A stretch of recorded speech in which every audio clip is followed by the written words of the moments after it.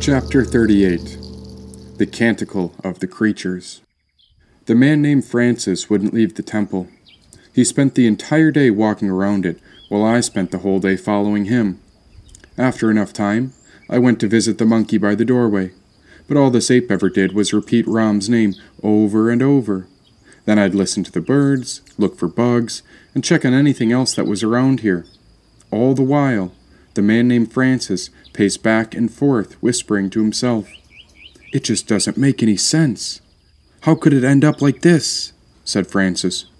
The monkey instructed me to console the man, to serve my fellow creatures with love, but there was little I could do to help ease his troubled mind.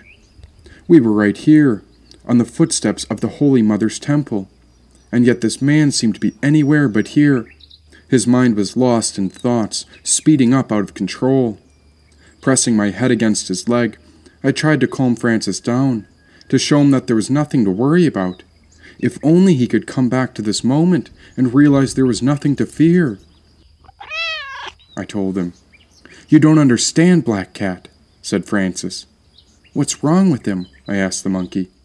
"He's got shit stuck in his head. He's trying to use intellect to solve problems the mind cannot answer. He must use his heart," said the monkey. "Come on, dude," I pawed at him. "Settle down, man." "Things are getting worse," said Francis. "You know, the only reason I found this place is because I ran from my own people. We were living in a mystical pyramid, but the inner layers burned. It's all chaos." An owl landed on a branch near the monkey, while Francis kept pacing back and forth on the steps of the temple. "Que pasa, amigo? Oh, he needs to breathe," said the wise owl. "Yes, indeed," said the monkey. "And who are you?" I asked the bird. He didn't respond, and so the monkey whispered, "He's the enlightened owl." Well, this bird was right about the breathing. Come on, human, just focus on the breath. But Francis couldn't hear me, and so he continued rambling to himself. "They built it all wrong from the beginning," said Francis.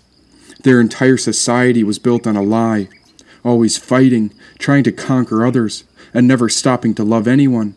We were all trying to survive, but they took it too far, with too many luxuries. Every excess becomes a vice. Oh, why don't they see it? We forgot how to share. And the moment their comforts were taken away, they suffered more in their minds than in reality. We always had enough rice and lentils for all. We even have seeds to plant crops and start again, but it wasn't enough for the generals. I remembered when I was Jane, the human who was trapped with them, when I realized I had lived in the same world he was speaking of. He's telling the truth, I told the monkey and the owl. "Truth is not within you. You are within truth, the unity condition that is the glory of this earth cosmos. Truth is the context of our life. Truth is our environment, our substance or actual reality divine, not the mind," said the owl. "Interesting. I'm pretty sure it has something to do with the mind, but I suppose I could be wrong." I turned toward Francis, who continued to ramble. They were hungry for more. Rice and lentils didn't cut it after a week in the woods, and rumors spread about the giant fish swimming at the bottom of the big lake, but no one could catch it because we didn't have any bait. Francis pulled the hair on his head when I followed behind him and whispered. "Just breathe," I told him. "Breathe and be here with me." "You've been to the other pyramid, haven't you, Black Cat? You saw how it is," said Francis. I told him.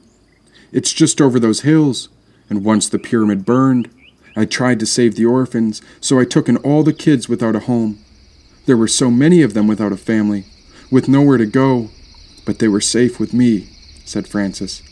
By now the sun started its descent. Crickets began to chirp. Frogs started to chant, and the moon climbed through the sky just as the sunset came down. I gave those children a home.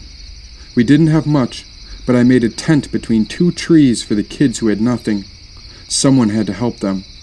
It was all going fine, until one by one, the children started to disappear. The man fell to his knees and began to weep.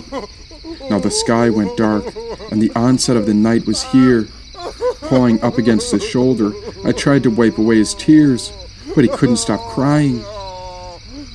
There were 33 children, but after 5 went missing, I had to leave and look for them, said Francis. One night, I went out when everyone was asleep. I felt like a panther patrolling our campgrounds, keeping a watchful eye over my tent. I climbed a tree and stayed awake for hours until I saw a man with a knife appear. He was waiting 20 yards behind our camp, and his eyes were fixed on the tent with all those orphans. Both of us waited, but once a child awoke to use the bathroom. The little boy was half asleep when the man with the knife snatched him in the middle of the night. The moon rose high in the sky when I heard other animals gather on the outskirts of the temple. Many creatures listened to his story, and even the monkey and the owl had yet to say another word. Francis rose from his feet and looked at me. I followed the man with the knife until he took the boy to a cave by the river. That's when I knew I had to act. And don't you judge me, Black Cat, for I am a simple man, and once I got inside, I saw the man holding the knife up, about to kill that boy. Not only that, but there were the remains of the other 5 children with their limbs cut out of place. I grabbed the knife and did what I had to do. I saved that orphan, and we ran back through the forest and into our tent. I told the boy to never speak of what happened. I told the child that the man deserved what had happened, because he was cutting up God's children and using them as fish bait. Waiting under the moonlight, all of us remained silent until Francis gathered up the courage to speak again. The next day, the generals and soldiers ran out of fish. They couldn't find their fishermen, and before long the police began patrolling every night, staying up way too late. Eventually they found his body in the cave, and they even brought his murder to light. They told the whole community that someone was going to pay for it, and they said his killer would die that night. I stayed close to God's children, but in the end it was no use. Last night the police came past my tent, holding up a noose, said Francis. Without saying another word, he got up and left. Walking off into the forest, he left me alone on the first few steps. There was nothing I could do, nothing anyone could say, and even the new creatures that came to the temple stayed at bay. We were all silent, stuck in a feeling of a lonely night. But then Francis came back carrying 10 long sticks between his arms to honor Brother Fire's light. "Oh, Sister Moon, let us prepare you a fire," proclaimed Francis to the moon high in the sky. "For my fellow people have lost the way. We have dishonored our own children. Forgive our sins, Lord. Forgive me for the consequences of that night. Of course, those men are the worst of wicked, and even I too have sinned. But I had to do something to save your beautiful creation. Lord, trust me when I say that I was only trying to save your children. Oh, forgive me, Mother Moon. This was never the way I wished for it to happen." Francis sparked flint across stones when a flame spread over dead leaves. "Oh, Brother Fire, welcome to another birth. Under Sister Moon, you are welcomed by the cat and all her creatures as we take refuge on Mother Earth," said Francis.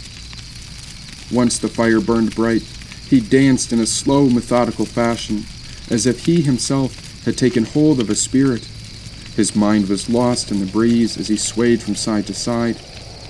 Now the gust began to grow, cradling his body under the moon's light.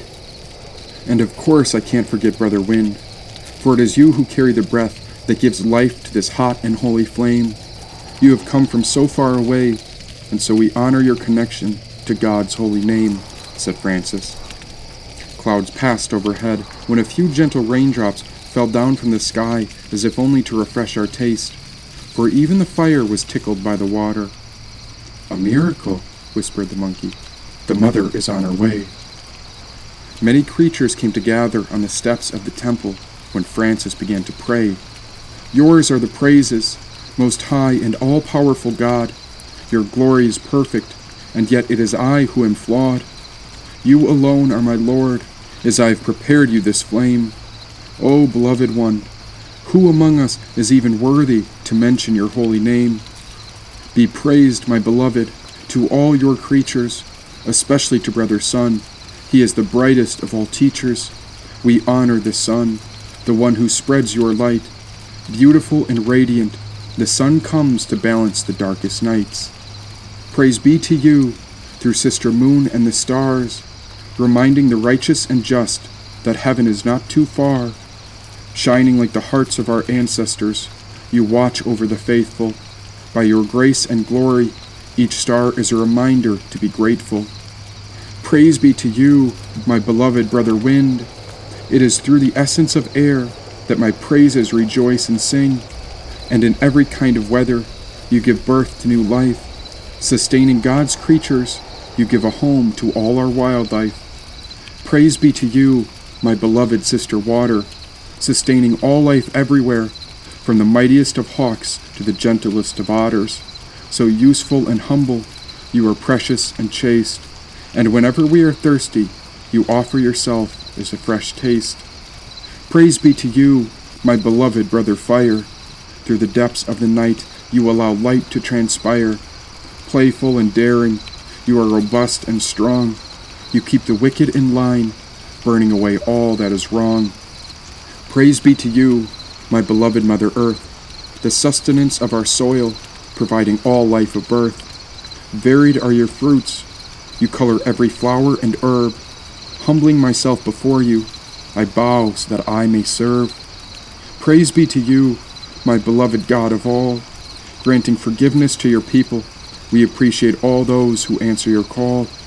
You are the solution to our troubles, accepting everyone with your love. You are the Alpha and the Omega, as below, so above. And blessed are those who remain peaceful among a world of war. They shall be crowned by the Most High as examples of leaders who all should adore. Praise be to you, my beloved sister Death, from whom no creature can escape. We offer you our last breath. Woe to those who die among sin, and may the blessed be not alarmed. For those who follow the faith, death shall do them no harm. Praise be to you, my Lord God. You keep my heart ever filled. Blessed be to all your beloved creatures. May we serve you with humility to honor your will. Lightning crashed across the land, for this was a sign that the Maker of all had heard his prayer, and I was certain that my mother would be eager to meet him soon.